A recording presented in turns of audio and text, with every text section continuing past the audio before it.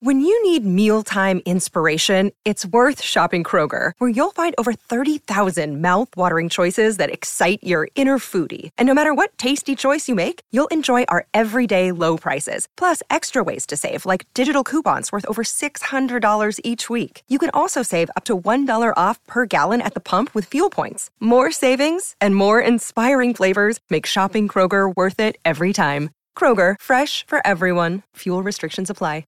Another day is here, and you're ready for it. What to wear? Check. Breakfast, lunch, and dinner? Check. Planning for what's next and how to save for it? That's where Bank of America can help. For your financial to-dos, Bank of America has experts ready to help get you closer to your goals. Get started at one of our local financial centers or 24/7 in our mobile banking app. Find a location near you at bankofamerica.com/talktous. What would you like the power to do? Mobile banking requires downloading the app and is only available for select devices. Message and data rates may apply. Bank of America N.A., member FDIC. Oh, it's a goal. Who got the assist? Who got the assist?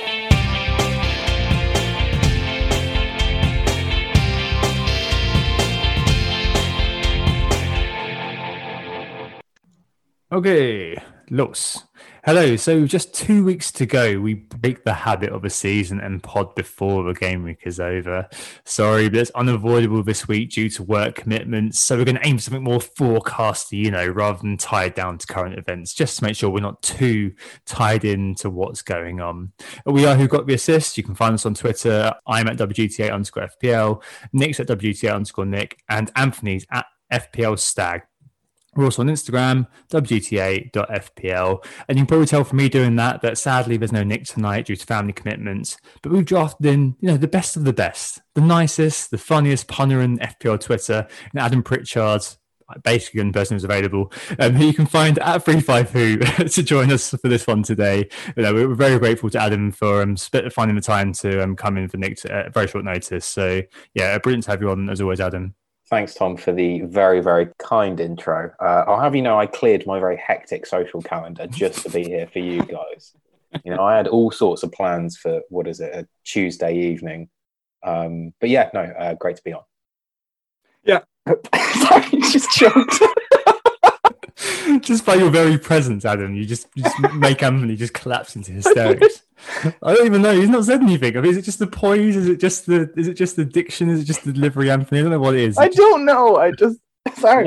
He's laughing at the tash, isn't he? Really? I think we both know that. Yeah, it is an interesting tash. I'm not going to get into it too much because we're all sporting interesting tashes due to probably lockdown. But I feel like you've properly tailored it to look like a chef in a French restaurant. I thought I looked like the comparison I've been using to people is like an extra from Dunkirk or someone who lied about his age to get drafted in World War II. Interesting. I think I look more like an extra maybe from Enemy at the Gates, perhaps, or something. Like the hair has kind of gone so ragged. Good shout. Thank you. Are you the guy who carries the rifle or carries the ammo, though, Stag? That's the question. Oh, definitely carrying the ammo and gets cut down. Just a forgettable character. Just one of those other ones. Anyway, let's not get too niche here, Anthony. What's on pod today? Yes, hello. It has been a busy week of games, but we're here, as you say, Tom, a little bit earlier in the game week than usual. So far, this double/triple game week has been kind of reminiscent, actually, of the Man City double earlier in the season, where 50-50 decisions have really hit people hard. But from an FPL perspective anyway, there's an awful lot left to unfold in this game week and indeed this season. That said, from a consequential league placings perspective, City are now the champions. United of the top four sewn up. The top four itself, it probably should stay as it stands, bar some incredible results. And relegation has obviously been confirmed as well, with Sheffield United, Fulham and West Brom condemned. So while those things might make this season feel over in many ways, we're kind of going to lean into that a little bit and look ahead to next season and get into some forecasting. Following on, I guess, to an extent from last week's discussion about the 200 Club. So what we're going to be doing is looking at price predictions for next season. But yes, first up, though, we're going to have a look at the game reviews so far. Of course, there's quite a few games left, but worth checking in anyway with everybody. Yeah, I mean, I think we're all doing all right at the moment. I'm just looking at a league that I happen to know we're all in. Oh, wait a minute. Adam, I think you might be at the bottom. Sorry. Would you mind telling us how you've been getting on? It's funny because I was just loading up live FPL on my phone to have a look. And I saw 73 and I thought, oh, that's not too bad. And then I realized that's the top 10K. My score is, in fact, 59 -8. leaving me with 51. Where to start? I mean, I suffered with the Maguire injury, so that went from what looked like would be at minimum a 6-pointer, because I think he's played every minute in the Premier League for United up until that point, and then the injury obviously turns his potential 6-pointer because of the triple game week into a 1-pointer. Bruno captain, I think has worked out well, better than every other captain I could have had, because he is my highest scoring player. Mm-hmm. Only other returns in my side other than that are Alexander-Arnold with the 7-pointer and Iheanacho on 9, thanks to last week, really. But yeah, a tale of my season. Not very good. Pretty bad, to be quite frustrating. honest. A very frustrating one, for sure. The Maguire thing especially has really caught an awful lot of people. And it's funny, many people have alluded to it. I'm not original in this thought, but he was definitely the player that we might have thought would get the 90 minutes in 3 games, and that has obviously been cruelly cut apart. So that was an unfortunate one. I myself am doing a little bit better. I have 84 points -4, so a net 80 with quite a few players left to go. So that has me on a green arrow as it stands. I have 3 players who have already finished all of their games for the game week. Those are Iheanacho, Kane and Son. So obviously keeping on to Son and not moving him on. I don't want to say rewarded, because it's not like 7 points is a huge haul, but at the same time, I'm happy to have him in my team, and I'm happy that I don't need to get him into my team for the next game week. So all in all, that's a happy accident. Speaking of happy accidents, Edouard Mendy in goals has that penalty save of 11 points. Box that, wasn't it? Like, just literally stuck his hand out and then cue 11 points. Brilliant. Fair enough. The finest 11 points. It's one of those, isn't it? The pen saves, if it does happen, is 8 and 10 penalties are scored. I think we said way back in game week 1, and it's just one of those examples of when it does go, when it spectacularly becomes a save, like, you just get richly rewarded, don't you?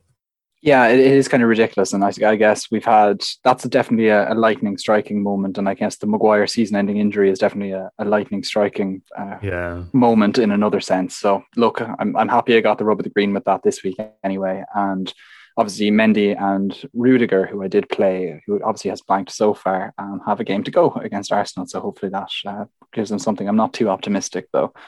I have Luke Shaw, Alexander-Arnold has the 7, Jota has the 3 so far. Now, this is where the key detail for me is that I've captained Salah. I did not go with Bruno. So far, Bruno is on 11 after 2 games and Salah is on 6 after 1 game, but only playing 2. So I'm hoping for Salah to reel in Fernandes in a game against Man United. It's tough, but with Maguire injured, look, it's basically I'm hoping for Salah to score and Fernandes not to score. Do you know that's effectively it's a fairly simple game now, isn't it? Yeah, it's a fairly simple scenario I'm looking for, but it's hard to know. It's just hard to know. I've got Fernandes anyway in the team. Greenwood is obviously great to have in the side. I was getting a bit sour grapes earlier because I did consider captaining him, and then I eventually went for Salah. But come on, I could be getting real sour grapes with everything. Kane and Iheanacho I mentioned. So yeah, there you go. That's my 84 -4. Nice one. I'm on 85. I took 2 free transfers this week. I'm counting my lucky stars, to be honest. I had it on Maguire until Friday afternoon, probably about 4 o'clock, and then swapped it to whenever I posted my team.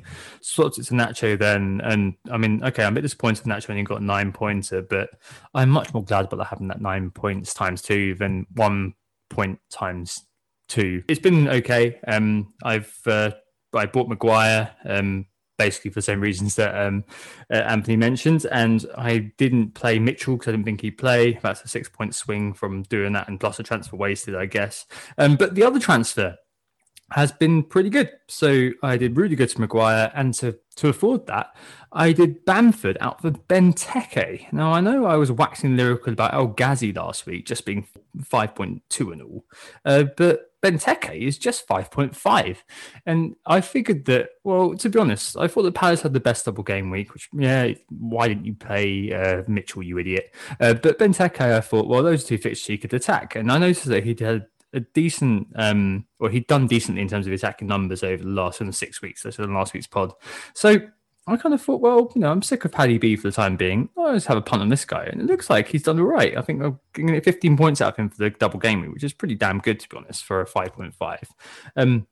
Elsewhere, having Greenwood's been fine. Having Bruno, I I hope he misses a penalty against Liverpool and gets a red card at least. But I mean, but it's by the by. It's not been the best double game week in the world thus far, but 83 with 6 players to go. Yeah, let's hope I get over the 100 mark and hope that Bruno keeps quiet. I think next week again, I'm going to hope to get a better captain because I did captain Garnacho, and obviously 18 points is just not really what I wanted. That Newcastle game, especially the implosion for Leicester, was very, very annoying. But what can you do? Sometimes things happen in this game and you can't really anticipate them. You can't legislate for them, and that was one of them. So he's going to be sold next week. Spoiler. Right, let's move on to the main topic this week. So no market forces, but pointless to do just because obviously, at the moment, the game is still ongoing, and in terms of the responses to everything that happens, I'm guessing the market's holding its breath before Thursday's kind of conclusion of the triple game week, I should say.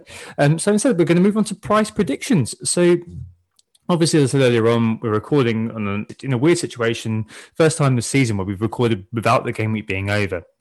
So in lieu of that, we thought we'd just have an open conversation following on from last week, following on from that 200 club.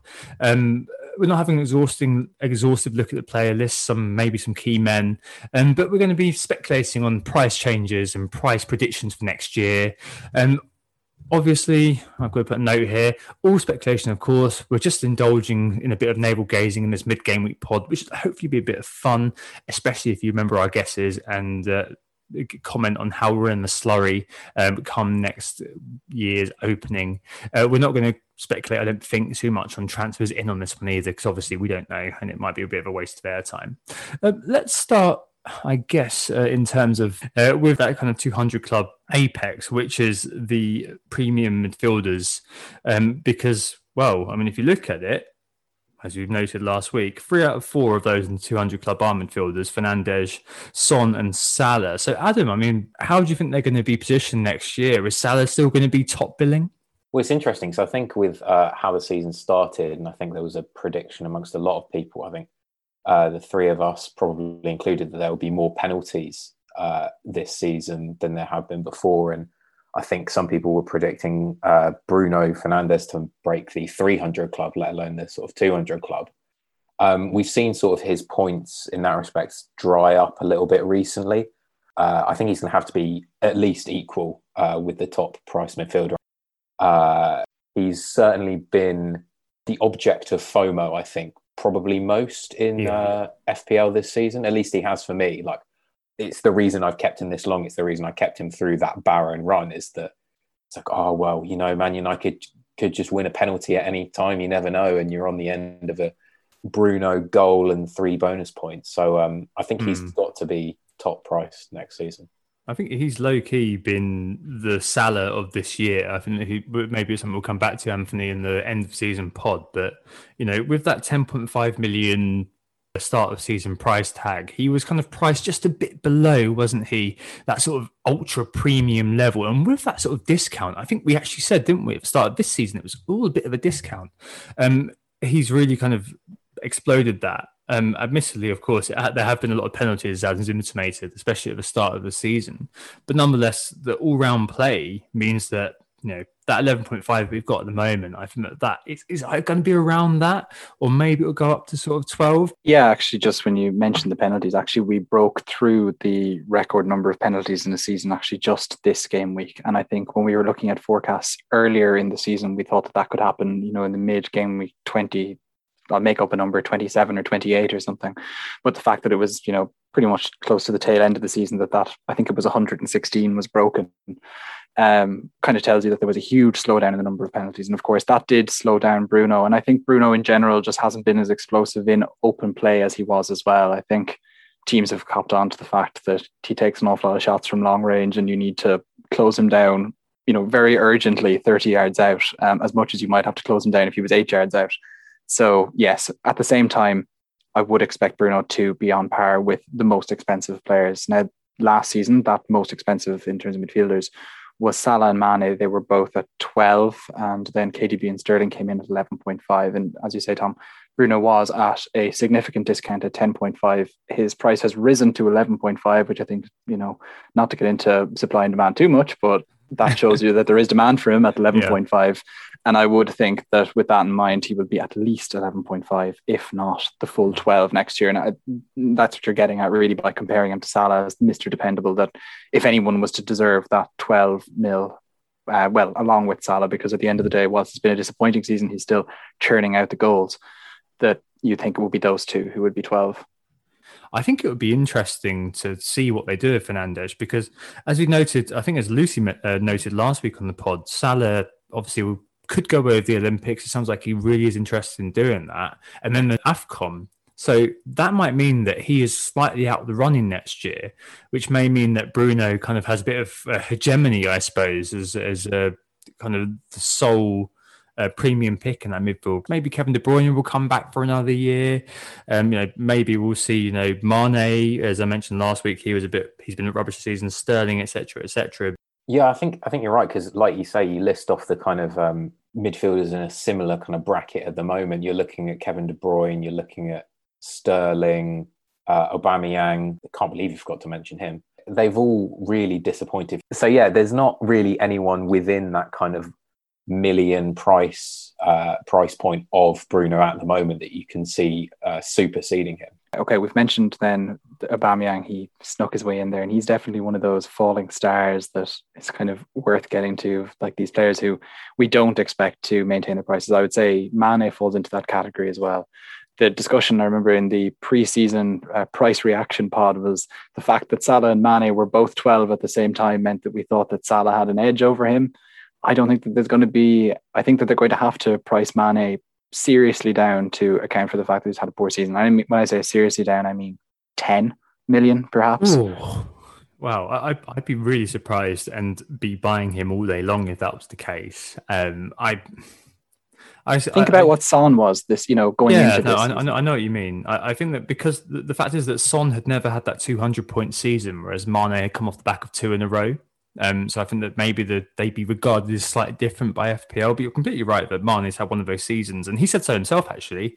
I retweeted something today where he said, he didn't really understand why he'd had such a bad season, and the underlyings is just so good for him. He's just been on a cold streak. But yeah, 148 points this year. That's in line with his performance 3 years ago. After 2 kind of great seasons at 200 plus points. But if Salah is away at the Olympics at the start of the season and Mane takes that goal scoring burden at Liverpool, assuming neither of them leaves, I think he could be very, very interesting for the start of the season. And I guess there's also the City boys to mention as well. I mean, Sterling, De Bruyne, after last season's heroic, got the 11.5. Surely after a season comparatively in the doldrums of the two of them in the premium bracket, those are going to be players who are going to perhaps see a little bit of value next year, especially Sterling. Like, you can imagine him going down to 10.5, something like that. I couldn't see him going any further than that. I couldn't see him becoming a new Son because of what he can do. But this year has been so out of sorts that surely he is due a slight downgrade. Yeah, I think having started at 11.5 this season, he'd been 11 in the season before that, and I think that felt realistic at the time. I think given how this season has gone for him at City, I think that 10.5 is probably the fairest. Like I do agree with you that maybe below that is a bit too low, but any bit above that is too much. And I think KDB kind of, you could say the same thing for them. And this kind of reflects just something that's happened with City as a whole. And it's something that you'll see in a lot of the articles that are kind of summarising City's season now that they've been crowned champions. And it's basically that Gundogan is their top scorer with 12 goals. And that's the lowest top goal scorer that any Premier League champion has had so far. Of course, he could, score a few more, and then that record wouldn't necessarily stand, but that's where they're at right now. But I think I read that they have more players who've scored more than 7 or 8 goals than any champions ever. Yeah, it's been so shared around. It's like talisman theory in the mod, really, where they're concerned, isn't it? It's very much a team effort rather than individual. But at the same time, I think it is also a team that doesn't have a talisman on the pitch, talisman as you would know it, as it stands right now. And obviously that part of that is because they haven't had a recognised number 9 starting any games. But likewise, they haven't had someone like Raheem Sterling playing in a role that was necessarily to be the goal scorer. Well, it's interesting because you were talking there about talisman theory being in the mud, and I guess that kind of moves on to Aubameyang quite nicely. But there was some podcast I was listening to pre-season, I can't remember which one it was, probably didn't really do much research and just saw Aubameyang's a midfielder. Yeah, he'll be amazing. He'll score the most points. He'll score the most points in the game. And you should probably call these guys out and just tell people not to listen to them anymore. I should at least throw them in the mud, is what I'd say. I probably unsubscribed as soon as I heard that, to be honest. But no, Aubameyang, I think, is someone that most people had high expectations for. I certainly started the season with him. I captained him for the first 2 games, I seem to remember. He's currently sat at, 11.3, starting the season at 12 million. And there's no way he holds that 12 million price tag at all. I would be surprised if he was more than 11. 10.5 feels about right for Aubameyang, doesn't it? Yeah, I think the 2 million drop just feels really, really steep. I mean, if you look at the sort of raw numbers on him, he's got 10 league goals and 2 assists. That is a really, really poor return from him. But he will still be that kind of focal point of the Arsenal attack, I think. And I think that will be kind of factored into the equation when they're pricing up these players. He's still that kind of main guy. When you think of Arsenal's attack, you do tend to think of Aubameyang in terms of goal scoring. True. 32 next year. Just funny you say, 10 goals, 2 assists. That's Souček has 9 goals, 2 assists for context. No, definitely. Aubameyang, I think you're probably going the right way with him. Chelsea, I think, are a nice sort of link to the mid-tier because Pulisic and Havertz are both 8.3. And I wonder, given the fact that Havertz came obviously amongst a lot of fanfare, just 4 goals and 6 assists for him this year versus a very productive season with Bayer Leverkusen the year before. I wonder if we're going to look at him next year around the same price, 8.5, and think he could potentially be a bargain now he's found his feet. I'm interested in this kind of mid-price midfielder category, especially when it comes to players like Havertz, because I think that could provide us with a talisman edge at great value in terms of those sorts of players. Another one there is Mahrez at 8 million. Admittedly, he has been in and out of the team in the league, in the second leg, and that brace, I think, really epitomised how Mahrez had ascended to being part of Pep's A team this year, rather than being kind of the awkward B team player who had that huge price tag. So I think he and Havertz next year could be really, really interesting. What do you guys think about those 2 players and the mid-price mids in general? Adam, what do you reckon here? I think the Mahrez shout is a really, really interesting one. It's funny, when we were talking about Mane earlier, I think they've both got the same amount of league goals, and Mahrez isn't really talked about in that kind of same kind of bracket. But I think the inevitable potential City rotation will probably be priced into him. I think maybe when the prices come out pre-season, something I think we quite often get caught off guard by is the kind of price increase from players who have had pretty good seasons at maybe those mid-table clubs, suddenly get a hike up into this kind of 7 million, 7.5 million bracket. And I think for me, from a midfielder perspective, the big example of that was Ryan Fraser, that season at Bournemouth when him and Callum Wilson were that dynamic duo. I think he got 181 points. He got 7 goals and 14 assists. Yeah, mental, yeah. Yeah, I think he started that season at 5.5 million, and the next season he was 7.5 million. So that 2 million price jump, was really, really significant. And when you think about 7.5 million for a team like Bournemouth, who I guess at the time were that sort of mid-table side, that's a lot of money. Sort of thinking about maybe Rafinha could be in that bracket next season. He's not had quite the same statistical return, but he's got that expected lively points that we all like to see. He looks so involved, so threatening. And if he even stays at Leeds, that is next season. I think 7 to 7.5 wouldn't be too unrealistic. I don't know if you guys think I'm wrong there. No, I think I definitely agree with that. That's 7.5 is what Jack Grealish came in on this season. And I think he would have been a player who hadn't up to that point really delivered in terms of points. Obviously this season he was fantastic, but he certainly had that expected lively, as we say, and got that 7.5 price tag, which he has met as well in kind of Fraser-esque numbers, albeit with far, far, far less minutes. That he had 6 goals and 12 assists so far this season. He might add to that if he manages to get back on the pitch in time. And so, yeah, I think that's a fair price tag to talk about. And I think the The likes of James Maddison will be one that has fallen into that bracket as well in the past, who I would expect to be there as well. His teammate, Harvey Barnes, as well, would be similar. Now, that said, I'm looking at Mason Greenwood. He was in that category, and he's kind of the player of choice in that category right now. I wouldn't be surprised if we saw him get a wee bit of a hike further up, along with perhaps the likes of Phil Foden, who's obviously hasn't necessarily got the points in the league, but at the same time, obviously, is starting to really nail his way into that first choice City 11 in a way that you wouldn't have seen before. And I'd be interested to know how high Gundogan goes as well. That they're going to have to price rotation in for players like Gundogan, as we've said about Mahrez. But how high will he go? I'm wondering. He should probably be at that 7.5 bracket as well after what we've seen.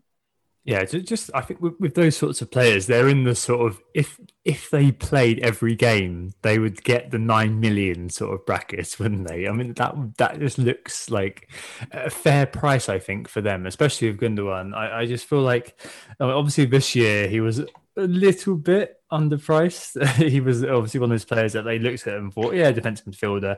And to be fair, we all did as well. And I think that he's been he's the fourth highest goal scoring midfielder in the league this year. I don't think anybody would have seen that one coming. I think anybody who does say they saw that one coming is just BSing, frankly. So I think it'll be interesting to see how they go, and especially with those players who are, as you said, rotation hazards. I would be very surprised to see them kind of get outside the price mids, just because like X mins is always very, very important in terms of how you price players. And I guess before we move on to defenders, the cheapies, I want to just move on. I only want to mention a couple. The first one is Souček, who you mentioned earlier on, Anthony. I mean, obviously he's now kind of descended into a bit of a defensive midfielder role, but I guess over the course of the season he has shown he's got that goal scoring knack, and has shown that that 5.0 initial pricing, I can't see that happening next year again. Can you? I mean, at the start of the season, if you put him in and just left him there, you'd be laughing up until recently. Yeah, he strikes me as someone who would be in at least 6 million starting next season, just on the sheer number of goals alone. I know that doesn't necessarily reflect the position that we're seeing him play now, that Lingard has come into that side especially. But at the same time, they tend to be conservative with their pricing and don't want to have someone too low if they can avoid it. And maybe he was a little bit too low this year. Do you remember that poll that was going around, and it was like whose fans were the most dissatisfied going into the season? And it was West Ham was the most dissatisfied fan base who thought they were going to get relegated. It was real doom and gloom. Yeah, so I definitely think that kind of is likely to buoy his price. Yeah. So yeah, I think also in that kind of very low budget midfielder bracket, not to constantly talk about Arsenal, but that is literally all I know about. That's not even that much, to be honest.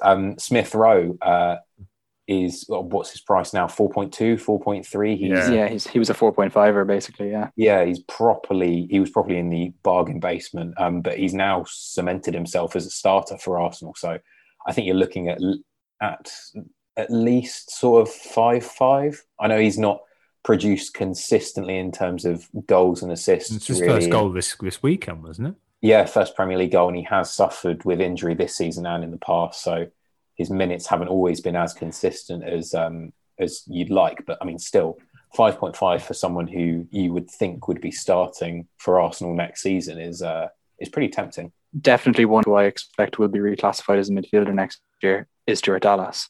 Just before we move on to the defenders, I think Dallas can't possibly stay as a defender in the game next year. Like he's made a mockery, to be perfectly honest with you, of that position. I know there was a debate for some people, not in my mind, but there was a debate for some people about whether it was Dallas or Ayling and whether he'd play in midfield and all that sort of thing. Did you write an article on this, Anthony? I forget.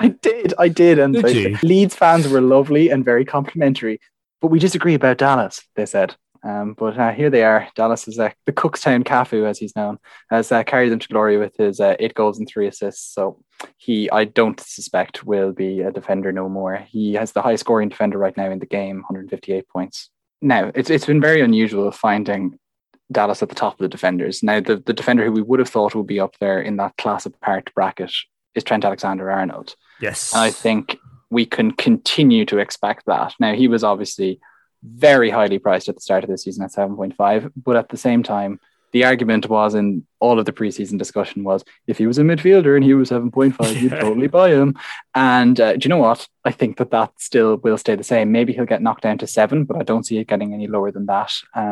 In spite of everything, he's second for chances created amongst defenders in the second half of this season, just behind Luke Shaw. But I wouldn't even expect Luke Shaw to be up there with Alexander-Arnold, considering that just he has a bit more pedigree at that level and is an all-round better FPL prospect, I think, still. Yeah, exactly. I just still think it's mind-boggling that Trent's only managed 5 assists this year. I mean, that is just one of those things that's really hard to foresee. Like, if you're able to sit there and think, all right, Liverpool have won everything now. They've won the Champions League, they've won the Premier League. So clearly they're not going to be able to sustain the motivation. But there's so many levels of that 4D chessboard that I think that if you were somebody who called that, then congratulations to you. I really want to figure out your stock picks for the next 5 years. But the reality is that, as you said, the underlying is there for Trent. And just for whatever reason has happened this year, obviously there was COVID involved. It looks like he had COVID earlier on in the season, I believe. I think maybe that did have a little bit of an adverse impact. But I mean, looking at the total points this year, it really is an interesting place, that's for sure, where you've got, as you said, misnomer, misassigned defender Stu Dallas at 5.2, followed by Wan-Bissaka, Cresswell, Ruben Diaz.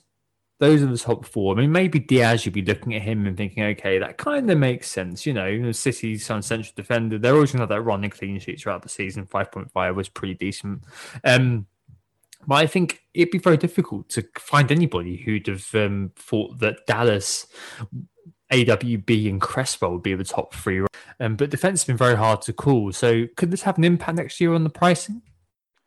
I suspect that you'll still find that the pricing structure breaks down in a similar way to what we've seen in previous years. So I think we all kind of accepted that TA would be that 7. I suspect that Robbo won't keep the 7 price tag and will drop down just that little bit, maybe to 6.5. I think that will kind of make for a good argument between the two, and it would also offset the fact that you'd expect so many midfielders to be in that like really kind of, let's say, lower elite price tag of around 10.5 that we've talked about. So I think they kind of need to make a little bit of space somewhere, and I think the defense is where they could do that and just take things down a little bit from what you'd expect a manager to be putting into defense. And so TA 7, Robbo 6.5, and then I think you're looking at an awful lot of the Diaz type characters who will be at that 6 or 6.5, depending. I think 6 would be just fine, but we have seen it in previous years that, dependable defender, let's say a Virgil van Dijk type character in a very well set defense, you might expect to be at that price. So you obviously have the other City defenders as well, with Cancelo,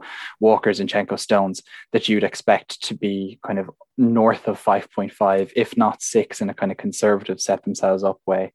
But you would also expect Chelsea to kind of have similar prices across the board, because Chelsea have actually got as many clean sheets as Man City this year. And that's actually kind of mad to think when you consider how all over the place the defence seemed at times under Frank Lampard for them to have got to that point. They've conceded 6 more goals, but they're not too far off them. And Rudiger has obviously been the really, really cheap route into that defence this season. And we've been quite fortunate in that sense with price structures and things. I wouldn't expect that to continue. And I think whatever Diaz gets, Rudiger should get as well. So that's 6 basically. But then you've got the likes of Reece James, Chilwell, even Azpilicueta as well, that you would think would be around that price. But the thing with James and Chilwell is that they do offer that little bit more going forward, especially James, if you can nail down his place. He's ridiculously productive in terms of chances created. Like, even accepting the fact that he hasn't been in the Chelsea lineup consistently at all since Christmas, he's about 10th for chances created among defenders, which I thought was quite remarkable, actually. The really interesting thing with Chelsea defenders has been they feel like they've each had their little moment in the sun this season. Like, I think Zuma sort of off back in game week 4 when he went sort of on a really hot streak. That was when Nick brought him in. It was insane. And then it sort of felt like he passed the baton on to Chilwell for a little bit as well. And Reece James has kind of popped up every now and then. And Rudiger obviously providing the value, like you say, Stag. And some idiots like me went for Azpilicueta, which has been nothing but a disaster really now towards the end of the season. But I think we've seen under Tuchel, the defence has certainly solidified from the kind of relative chaos that we saw under Frank Lampard. So I think they'll all receive a pretty hefty bump next season. Yeah, the thing is, actually, it's, for me anyway, it's a real question whether Man United defenders are at that price as well, because like United have been fine. Their defensive numbers are always fine. They're always, let's say, top 3 in terms of shots in the box and XGC and all these sorts of things. But at the same time, like only 13 clean sheets it's an awful lot less than you'd expect. That said, I think you always seem to find that United players tend to have, especially defenders, would tend to have a bit of a bump in price more than you might expect. And Harry Maguire is kind of the anchor to that defence. You would think will at least keep the 5.5 that he had this season. If he keeps 5.5 and it's the likes of Shaw and Wan-Bissaka who would be more likely, I think, given their attacking output, to get that 6. Wan-Bissaka is obviously up there in terms of the most points for defenders this year. Shaw has nailed his place as the season went on more and more and has been the better one in terms of underlying stats for that latter half of the season and in terms of ownership as well. So I would think that both of them have a good shout of being a 6, and whichever one is the cheaper of the two is going to be the one that's in most of our teams. I think we saw back in 2017-18, that year where Phil Jones was 4.5 and was playing, and suddenly, the United defense reached a snowball effect where there was obviously you got United fans who buy those defenders, plus they started keeping clean sheets. I think that's under Mourinho, wasn't it? They got kind of 5 clean sheets in a row at the start of the season. You get to a point where you have to own United defenders to cover yourself. This year hasn't quite happened, but I think next year there's always going to be the fact that those defenders are going to be on the threshold. And I think, as Anthony said, they're always going to priced fairly highly. I mean, unless the likes of Tuanzebe kind of gets into the team, I suspect they're all going to be looking at 5 or 5.5. I can't really be seeing them doing anything other than that. I think we should probably visit goalkeepers quickly. We had a couple of years, didn't we, where the premium keeper kind of came into view slightly. But last year with Nick Pope, and this year with Emi Martinez and Ilan Meslier as well. We've got a question on the goalkeepers in a little bit on the question, so I'm not going to go too deeply into it. But this year, it really has been the year of the budget keeper. I mean, it'll be interesting to see what they do with that, whether I'm fairly sure, as the guys have said, that Martinez will get a hike. Will Meslier get a hike to 5.0? Probably. So we're looking at the dregs again to find that 4.5 million hero. But there's always going to be one. There'll always be kind of a player around that sort of price that allows you to just make your way upwards. And I'm yet to be convinced whether we should be paying more than 4.5 for a goalkeeper. But just looking at finally the players who are trying to put the ball past the goalkeeper, it is the forwards. And this year, I think, as Nick noted on the last pod, actually, it's been a tough one, because we have been looking at 3-5-2 a lot of the time. We have been kind of struggling on a lot of occasions to find a third forward. There's always been a case of you're looking at Kane and Bamford. You're looking at perhaps Vardy fitting in alongside likes of Watkins. It's not really been the case that it's been a consistent third forward throughout the course of the season, and that's been shown within the points. Kane up there in the 200 club, and beyond that it's Bamford and Vardy, and then Calvert-Lewin and Watkins the 150s. It's not really the most fruitful source in terms of positions or points this year. I've maybe said that about defenders as well. It has been one of those years, last week's pod, where points have been a bit fell on the ground in terms of their distribution.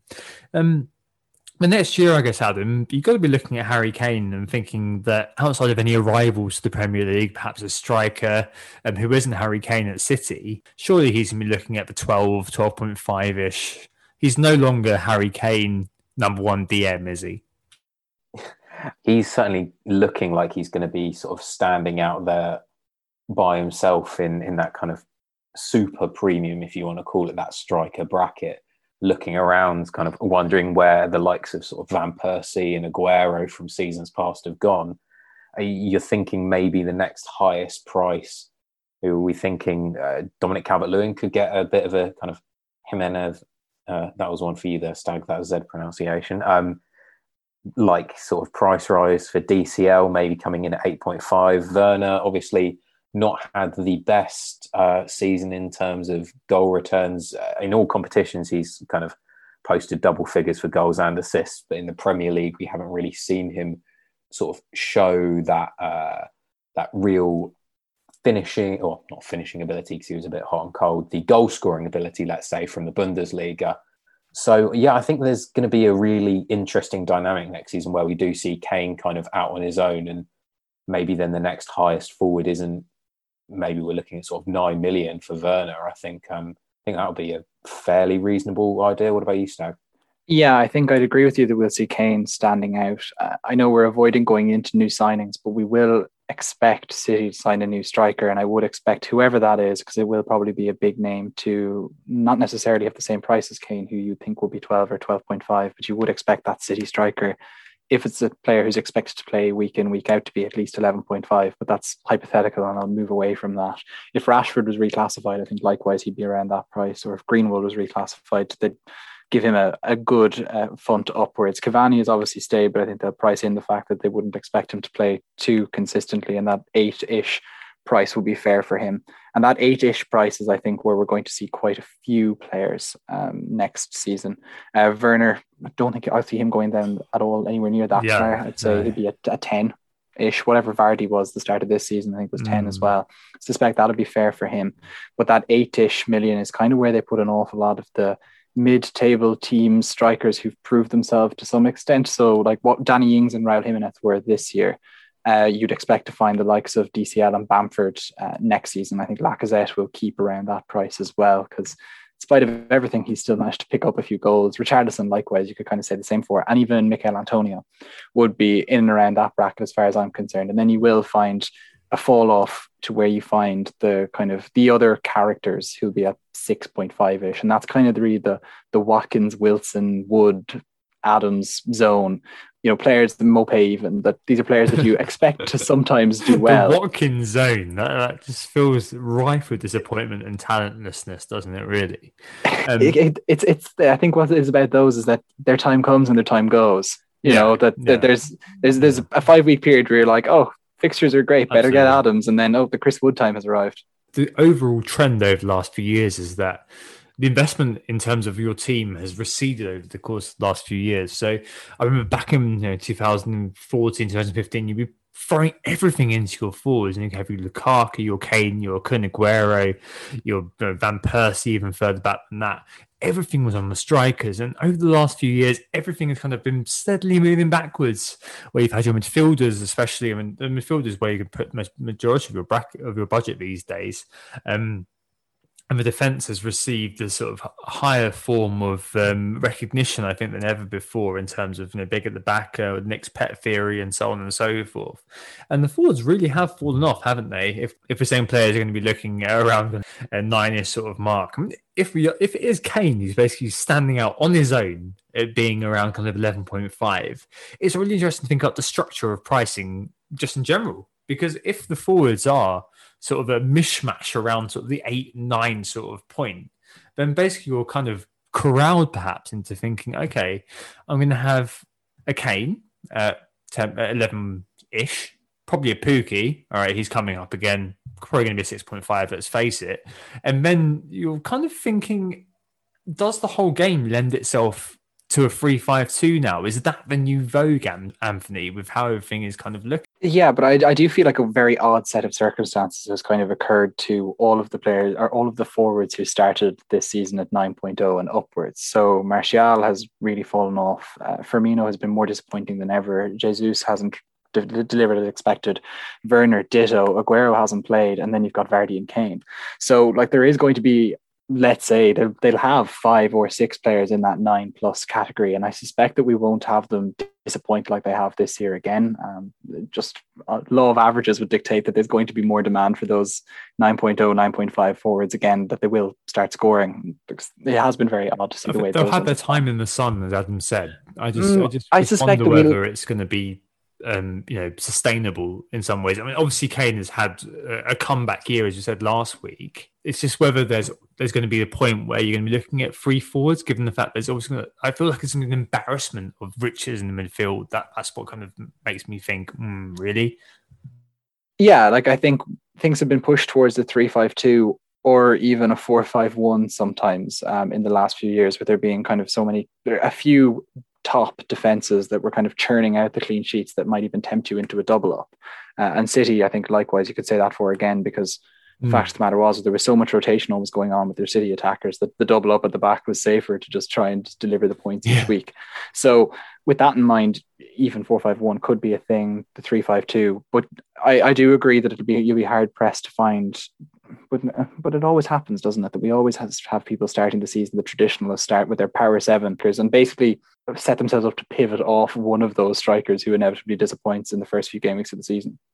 Well, I think that's right. I think it does just make me think of some of those strikers that we've been talking about, Bamford and Watkins. They've both come up from the Championship. And I don't think it would be too surprising if, like I was talking about the parallel to Rafinha and Fraser earlier, if Bamford in particular got a kind of Wilson-esque price rise. He's got 15 goals, 10 assists this season, which I don't think anyone was expecting going into it. So I can imagine him getting up to sort of 7 million. I don't know if that would be, I don't think that's too high. For Bamford, you mean? The fact that Ings started this season at 8.5, that seems to be the type of price range that you'd expect to find a forward who can get, let's say, well into the double figures for goals and near double figures for assists from a mid-table team. And so 8.5 would be where I would think that you'll find Bamford personally. Below that, it seems a little bit risky, given that I put Raul Jimenez in that category as well.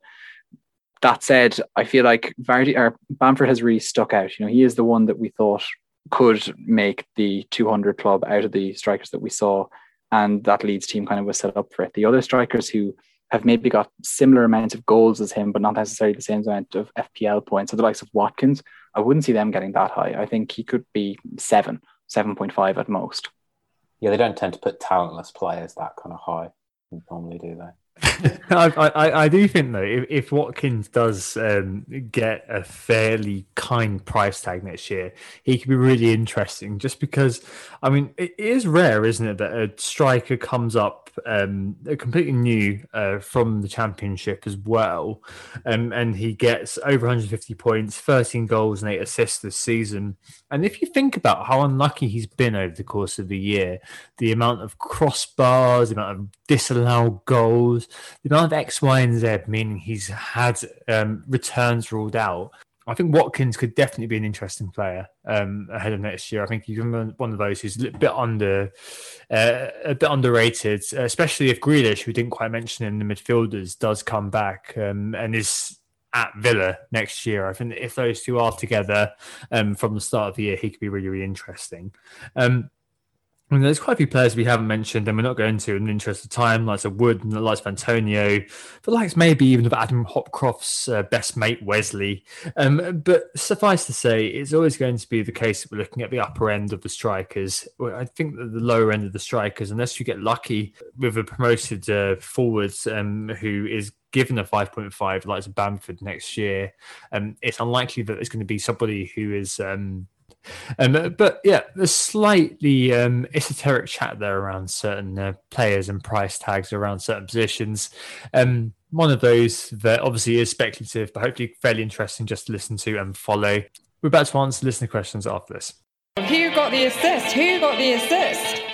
So we're back, and it's time to look at the questions this week. Obviously, only a few because we're mid-game week. The first one is on the beach. So Andy Penman asked what on the beach updates there are now with teams in the lower and middle reaches, particularly with all 3 relegation spots locked in. I mean, Anthony, what do you think the on the beach impact's going to be going forward? Are we going to be able to focus on these themes, or is it going to be a case of, you know, teams still playing, teams still kind of having some personal motivation, despite the fact they are safe in the Premier League? So I think on the beach as a whole, I think it's very much still a thing. I think you can say for the 3 condemned teams at this point, I think their form has been quite poor. Even West Brom, who kind of seem to be putting together some bit of a spirited attempt to try and stay up, that's obviously fallen off. But at the same time, within that West Brom team, you can see a player who has that personal motivation in Pereira. And I think likewise, it seems in the Southampton game, and I've only just caught a little few highlights, that Danny Ings is a player who you could say something similar for. And I think there is a spot on that plane/boat/bus to the Euros for him if he plays his way into that squad in the final few games of the season. So he's the type of player who you could still be targeting in spite of the fact that his team, I would still say, are on the beach. The fact that they beat Crystal Palace, a team who were also very much on the beach, like they now have, is it 4 defeats in 5 or 3 defeats in 4? So that'll tell you kind of where they're at too. So the fact that Danny Ings starred in basically a beach volleyball game against Crystal Palace wouldn't necessarily get you too excited. There are a few other sides who I would say are on the beach. Burnley definitely have slowed down. And I think that they're just not a team you target though. Like they don't tend to get whacked by anybody except for City, and that's a bit of a problem for them. And I would be very interested to see what happens with Everton and even with Spurs, who have slowed down a little bit. Arsenal as well. You just don't know at this point how a lot of those teams are going to play against other teams who have nothing to play for. It's very unusual that we get to a point in the season where so many teams have nothing to play for, that everything is so sewn up. Even the Europa League places seem relatively sewn up at this point, if you were just to kind of extrapolate form just a small bit. So it really kind of comes down to personal judgment. And I think it's class that will show through at this point, not necessarily form. Which means, something like Talisman Theory, which would say picking the likes of Pereira and Ings would be a good strategy, kind of basically fits quite nicely in. And that's what I'd be looking at in those final few games for teams who have nothing to play for, but playing teams who also have nothing to play for with players who are actually good.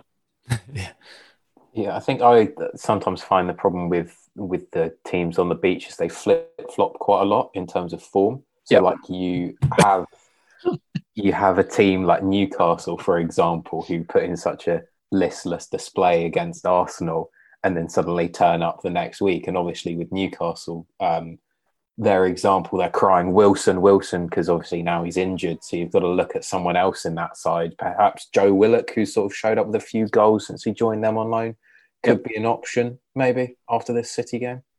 Yeah, I think you're definitely seeing that there are just a few guys who seem to be reliably returning. But at the same time, I think you'd be better off just trying to look at the better teams at this point, who are playing teams who are on the beach if you can, rather than trying to get at that flip-flop, as you say, Adam, because it is very hard to predict. Like Newcastle's form is a classic case in point of that, but so is Southampton's, to be perfectly honest with you as well, that they've had an awful lot of bad games and then, a good-spirited victory, having had a good-spirited draw with Leicester, or draw against Leicester just a few games ago as well. Is it the case then that you look at basically, as you said, the Tasman Theory and also the Operation Target X as being a viable way going forward? So, for example, next game week, there are a couple of games on the roster that people have been mooting are worth looking at. I know it's blank game week, but Sheffield United away against Everton, that could be one. So Dominic Calvert-Lewin could be in people's minds. Luca Dean, who we didn't mention earlier on, of course, be in people's minds. And obviously, Sheffield, obviously West Brom as well, are at home to Liverpool. So there could be the case that the Herd captaincy could be on Salah.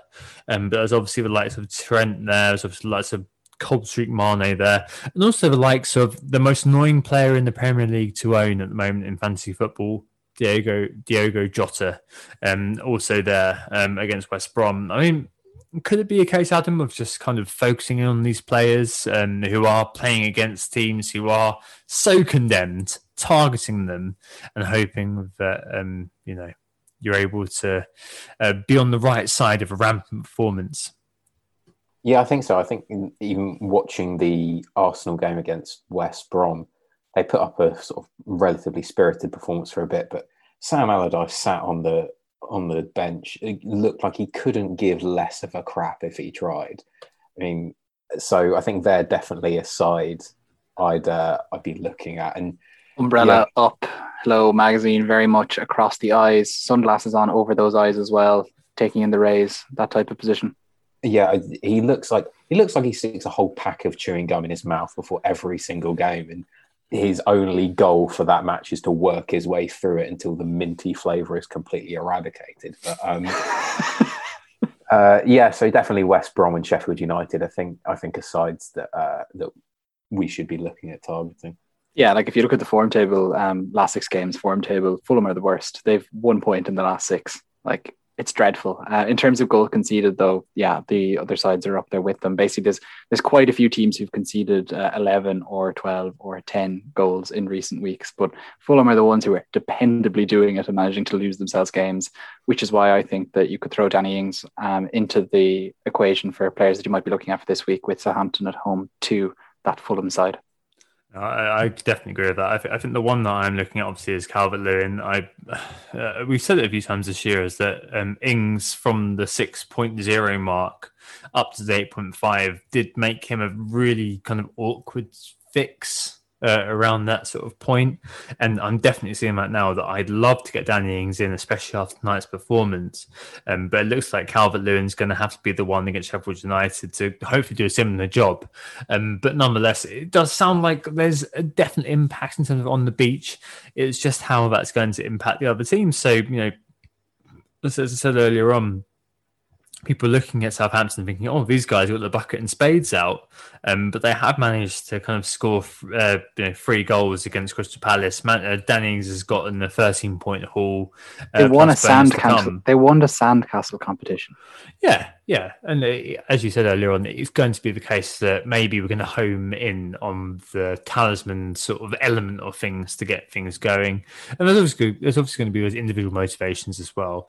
So the likes of Lingard, who I did write off last week, so the streak was over. And then as soon as the triple game week kind of news came out, he did stay in my team. So now I'm flipping that narrative, Adam and Anthony. I'm saying that Lingard's going to be playing for his future and playing for a move ahead of next year. So, yeah, his streak may be over. He may have got another blank. But ahead of Brighton, West Brom and Southampton over the last 3, I'm thinking, you know what?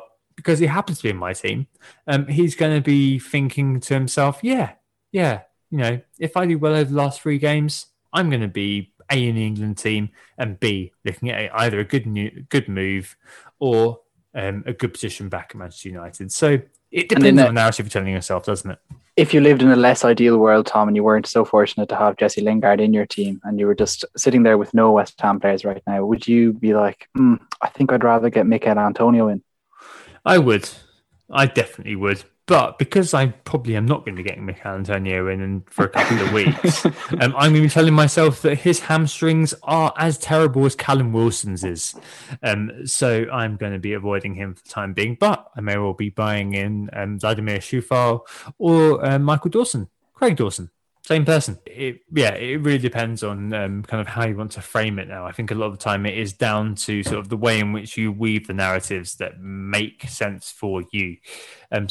Interesting way of looking at on the beach from this point onwards. And you mentioned Mikel Antonio's injuries and stuff, and I think that brings us on to our next question, because a lot of people had brought in Maguire, that included you, Tom, and were instantly rewarded for that with his injury. People thought that he'd play every game, of course. It didn't happen. And there was some guy who didn't realise he was going to be on a podcast called Adam Pritchard, who asked whether there were any defenders worth bringing in to replace the aforementioned Harry Maguire ahead of the run-in. And so, Adam Pritchard, what do you think in answer to Adam Pritchard's question? Yeah, it's all right, guys. I'll take this one. You sort of take 5. I've got this covered. I think there's got to be a first, hasn't it? Where some guy who's asked the question ends up on the podcast answering his own question. That's going to be a landmark. Genuinely, though, please help me. Seriously, I've got no idea what to do. Okay, I'll bring you along for a second here. And I had put together a small bit of thought on that question. When I saw Adam Pritchard asking a question, I thought, my God, I need to help this man. Didn't think I'd be talking to him. So first of all, I think what you need to look at is see where Liverpool's heads are at. And fortunately, you have another game in this game week to figure out where Liverpool are at with such a good run of fixtures ahead. West Brom, Burnley, Crystal Palace. Doubling up on that Liverpool defence might not necessarily be a bad idea, presuming you have Trent like the rest of us. I personally am keen on Everton, but at the same time, if you look at clean sheets in the last 10-ish game weeks, I think they are second or third. They have like 6, which is actually quite good and more than you'd actually expect them to have. City are obviously the obvious team with an obvious upside, but the problem is like you just don't know who's going to play. City have the Champions League final to be getting concerned about, so you just don't know who's going to be staying in that side. And so with that in mind, but Leeds, they have the fixtures, don't they? Dallas is the best, but you've got Llorente as well there in a much kind of cheaper way. Those Leeds fixtures, Burnley away, Southampton away, and West Brom at home. I think, all pretty plumb. And of course, like that's Yeah. definitely one team on the beach versus the other teams on the beach. But, you know, the man bun lads are usually the guys who are winning the games of beach volleyball. And I suspect that might be the case in those final game weeks of the season as well. And West Ham, I would say I would throw Soufal into the agenda. I think he's found his way out of an awful lot of teams. Rightly so, because the fixtures turn against them. Soufal managed to keep going and picked up quite a few assists, even though West Ham themselves were conceding goals in most of their games.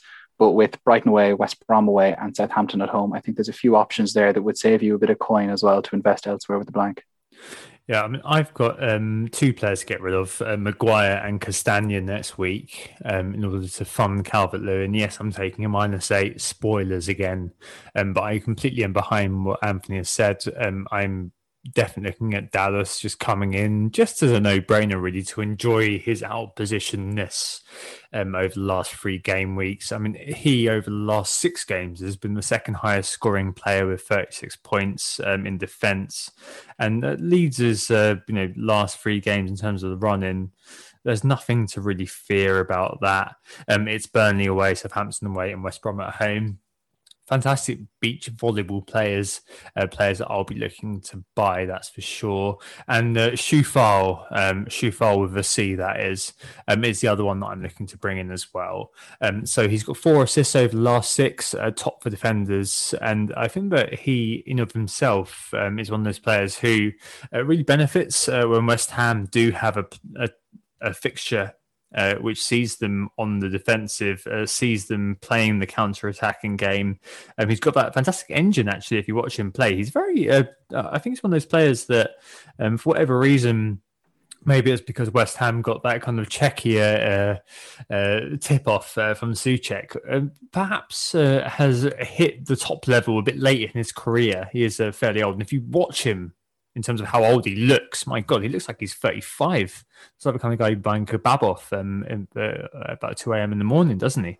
But Brighton away, West Brom away, and Southampton at home. I think that those are 3 games that West Ham are really going to benefit from, especially there's going to be there's 2 games in there where they're going to be playing on the counter, Brighton and West Brom. And I think that he could be a very, very good asset to sign. Those are 2, but if there is any price rise action, old Craig Dawson, I think, probably be the one that I bring in. Otherwise, he end of last season and throughout seasons in the past as well, a really fantastic record in terms of getting on the end of any set piece. I think there was a point in the season, maybe around game 20 or so, when he and Souček were kind of getting each other's way in terms of trying to get on the end of those Bowen and Cresswell peaches into the box. So he could be one who's very interesting, especially with Brighton having no dunk to try to defend against him. And so those would be players that I'd be looking at. Call this very, very spurious. It's very spurious, Anthony. No, Go but away. Yeah, thank you, Tom. So this is a very spurious theory that I'm going to suggest here, but I do think that a player like him, who'd be quite good on corners, might get that little bit more space when defenders are just that little bit more switched off and they're on the beach and they're thinking of that trip to Dubai after they've got 2 COVID tests clear to go on their trip.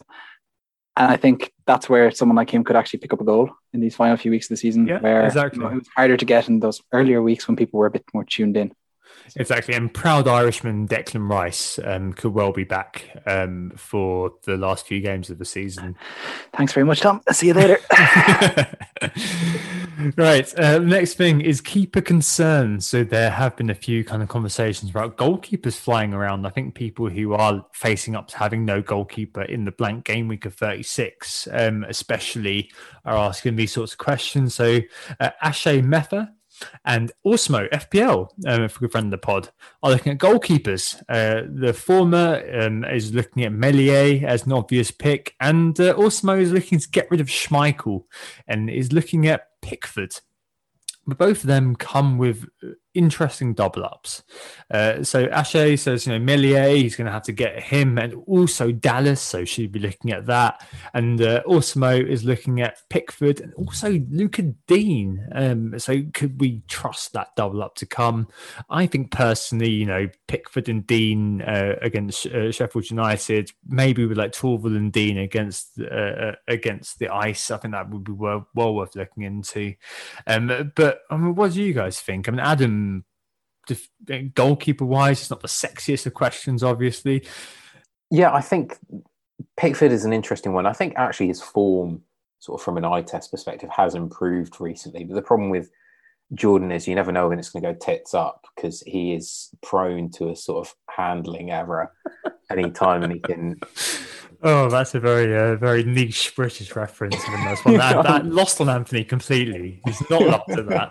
Is this something from the Spice Girls era? That should be before your time. It's a glamour model reference, that one, Anthony. No. Do some Googling afterwards. You'll enjoy it. I think if you're going to look at anyone from the Everton defence, it's definitely Digne is the way to go. He's been keeping that sort of backline afloat this season. I've got Holgate at the moment. I'm not really too happy with him, but it looked like Mina picked up an injury. Not really sure how long he's going to be out for, so I guess I'm kind of stuck with him for now. Other than that, the goalkeeper spot has been a bit of an issue. I think Ashai said that Meslier is the obvious pick, and is he the obvious pick for a reason? Because he's the best option to go for. I think if you've not already got Dallas, maybe he's the easiest route to go to.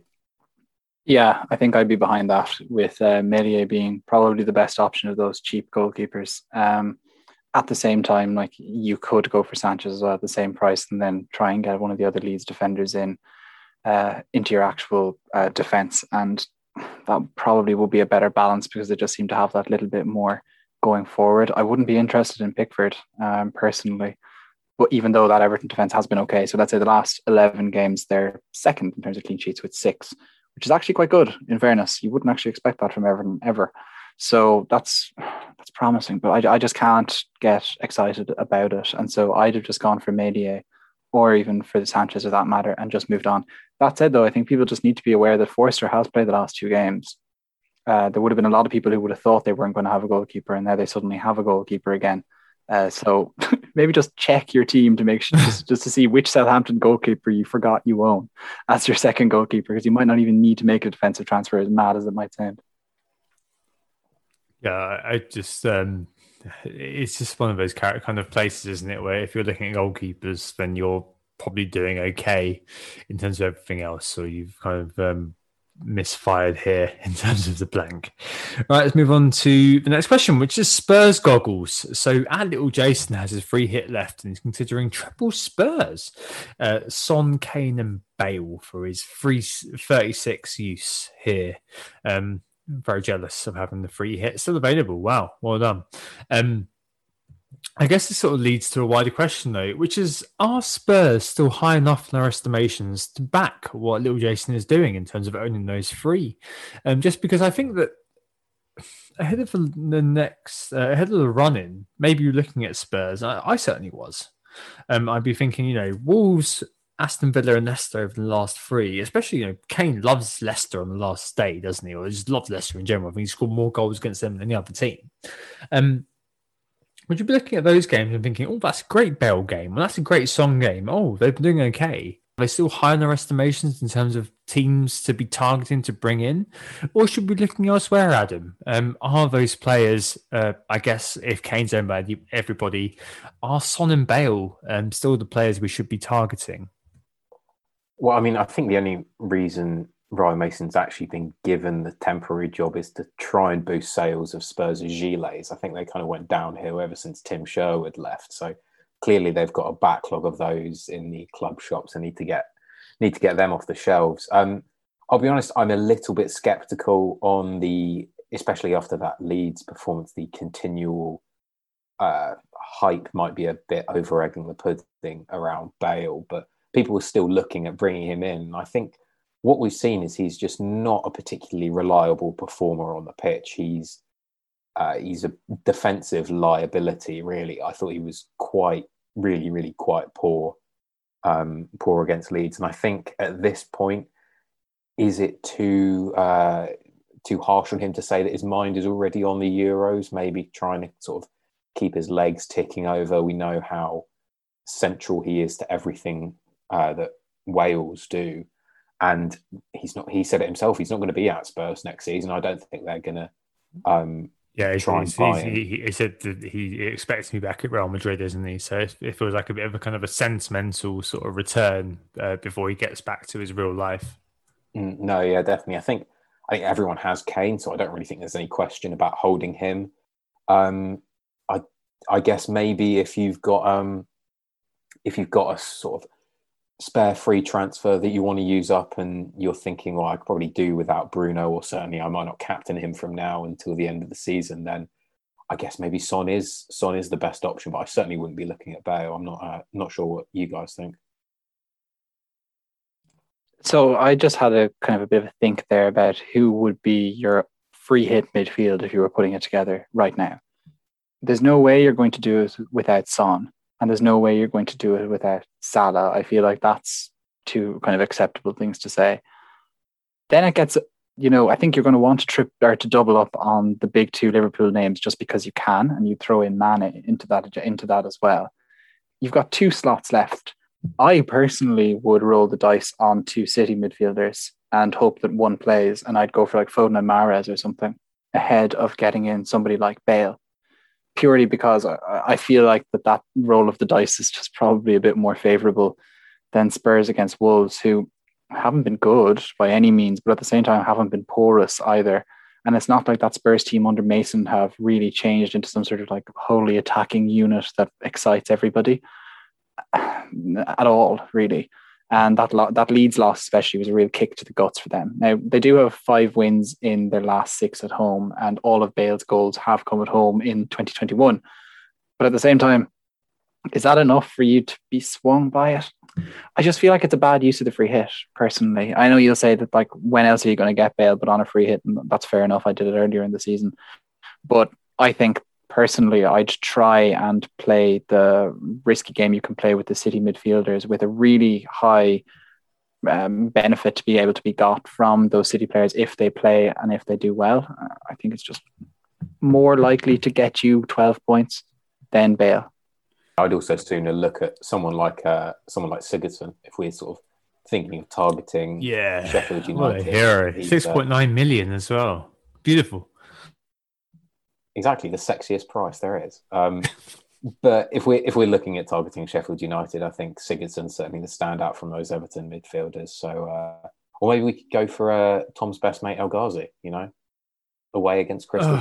I mean, that was one that I did back, but then I reversed back I took a U-turn and thought, you know what, Benteke is my man. And, hindsight is a fantastic judge. And hindsight has judged me worthy. Shame about my captain pick, right? The final thing is late season hits. So Karam Tyers, a friend of the pod, gets in touch to ask, how about taking hits at this point in the season, with every point being incredibly crucial now? He laughs at the fact that I'm looking at taking -8 this game week. And he says, is there any point in doing so with less time to make up those hits? Or, as I'm kind of trying to push in his direction, is it worth going for broke? And is it a different case in the upcoming week, which is the blank game week, of course, if you're hitting out a blanking player for -2? So strategically, I suppose, Anthony, it could be quite good to be getting rid of these sort of blanking individuals, the likes of Iheanacho, who I'm looking to get rid of because they've got a blank, and then Chelsea and Spurs, and obviously, with Maguire, it's probably a bit of a no-brainer.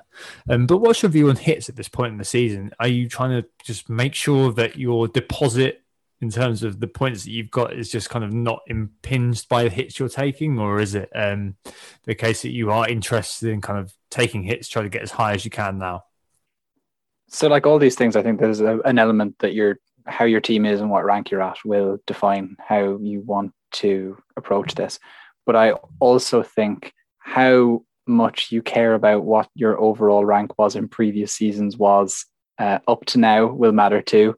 Like if you're someone who's like thinks it's going to be a complete and utter disaster to have a rank, let's say 100k less than what you have right now, you wouldn't be taking risks and you might not be taking loads of hits. But at the same time, I think if you're chasing points, or if you just want to just max out your chances of getting a higher overall rank than where you are, rather than just consolidate whatever you're at, I think it totally makes sense to take hits, especially for a blank. If it wasn't a blank, I'm not sure I'd be saying the same thing to the same extent. But when it's a blank, especially, you can knock out those blanking players. And as you say, Tom, dilute basically that -4 to at least a -3 or a -2 with appearance points. That seems like a pretty good deal to me. And you can set yourself up nicely for the final 3 games as well. Just the amount of, especially budget players who have pretty good run-ins. I think Leeds are the standout in that, but West Ham you could say the same for. It means that if you are taking hits, that second player you're bringing in to enable the move that I presume you really want to make, they're pretty good, and they will stick in your side for 3 game weeks. So it's particularly handy that it doesn't feel like the hit is concentrated in one blank game week and nothing else, that it will continue to benefit you going on. So with that in mind, I would say, Karam, take the hits, go for it. And I can totally see why someone like Tom is taking a -8 just to, hope for the best and have another 90th-ish minute goal go his way with a player he's brought in. I think what you say there, Anthony, is so true about kind of your perspective on your overall rank. Because at this point, my rank in, I think it was game week 27, I was around 180k. I'm now 460k. If I finish 600k, I really don't care that much. It doesn't make that much difference.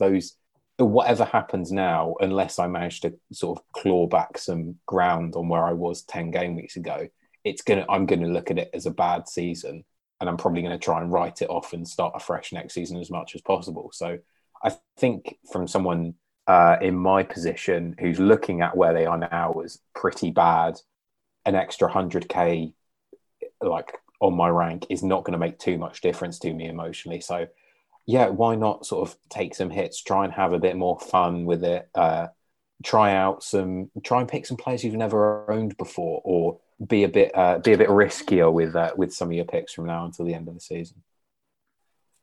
For me, I think it's actually not too exciting. It is basically moving on to transfers and captains as well, segueing that very, very sweetly. It's going to be removing Iheanacho, Castagna and Maguire, and also buying Dominic Calvert-Lewin, captaining him, removing Castagna for Schufal, and also removing Maguire for Dallas. And those are 3 players who hopefully over the last 3 have good games, and are going to do a job for me effectively over those good games. And just kind of keying into what Karam asked about hissing out a blanking player, I've got no compulsions about doing that, because the 3 players that I'm removing, there's no threat. They're all going to get 0. So it does feel like a -2. It feels like a -6 in general. So I think I'm probably going to be okay in terms of making that removal.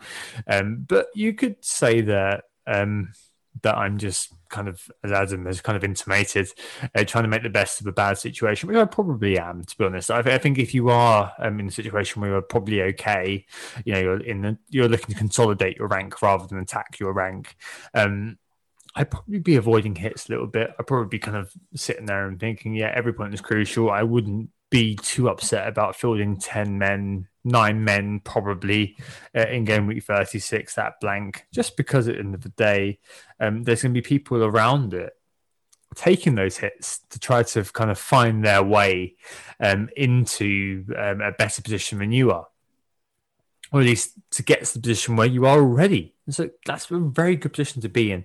And for me, it probably wouldn't be something that I'd be too worried about in terms of having a few players less, because you're kind of safe in the knowledge that everybody around you is going to be taking hits to get to 10 players, 11 players.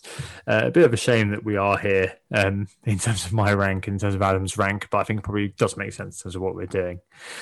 Anthony, let's move on to transfers and captains then. I've just expressed my transfers and captains. I'm probably going to be captaining Dominic Calvert-Lewin if I bring him in, as I'm kind of vaguely kind of mentioned earlier on in terms of Sheffield United. I'm going to be targeting them. So he looks like a very, very good transfer and the captain as well. What are you looking at doing this week? Right. So in my current stance, I just don't have enough players. That's my biggest problem. I have 8 players, and that's including Keenan Davis, who, thanks to Watkins' red card, is likely to start, which I was delighted about. And Mitchell, who seems to have won his spot in the side. I hadn't expected to be in as good a position as having seemingly 8 players going into this week. So I will be looking to basically bring that, I think, to 10, maybe 11 players, but that would mean taking a -8, and that seems like mad to do. And I think basically how well the rest of this game week goes will kind of decide whether I go for a -4 or a -8. Regardless, I'll make one defensive transfer. I suspect it'll be transferring out Luke Shaw purely because he can free up budget for me. And I also feel like he might not necessarily play that game against Fulham in game week 37, which would be the game that you'd be keeping a United player for anyway, considering he has a ready-made replacement on the bench at all times at United in Tellez.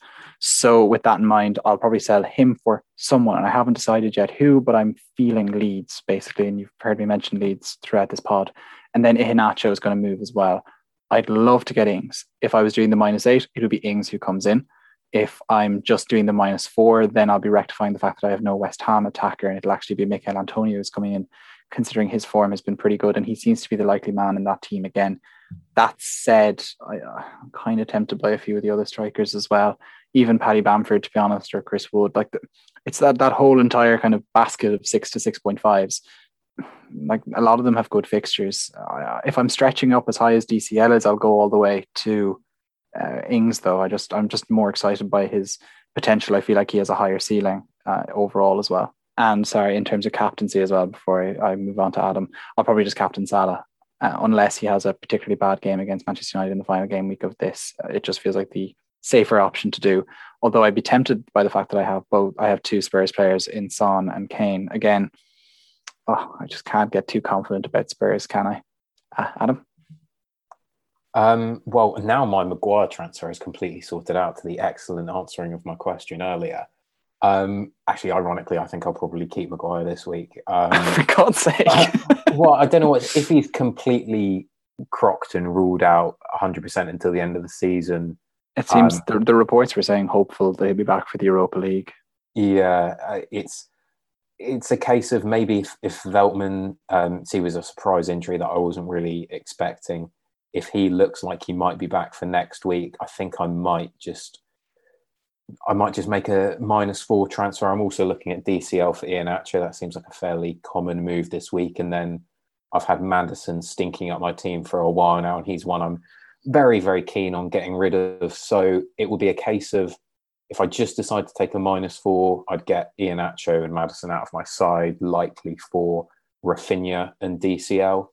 If I decide to take a -8 and get rid of Maguire as well, I'd probably look for something a little more punty in that midfield spot. I was thinking of Willock earlier. I know he's got that Man City game this weekend, but Newcastle's run-in is relatively decent, and he's a player I would be able to bench this next week if Veltman is fit. So he's someone I'm kind of eyeing up. I'm basically looking at that midfield spot to have a bit of fun with.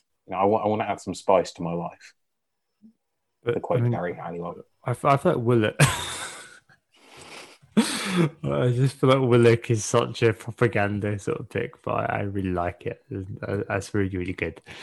I think that rounds it up, doesn't it, Anthony, on the Joe Willock pick?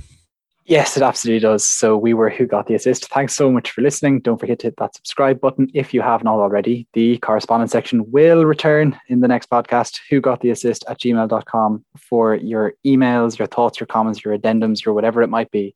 And thanks very much to Adam, who is at 35who, all one word, on Twitter, for joining us tonight. Thanks for having me on, guys. This is definitely in the top 3 fantasy football podcasts I've ever been on.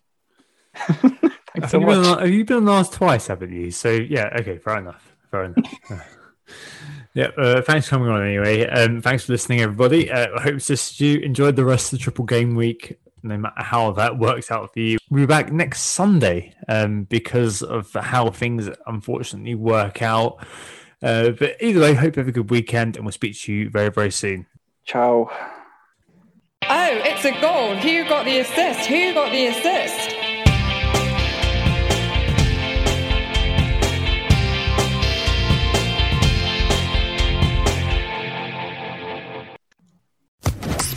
Official Podcast Network.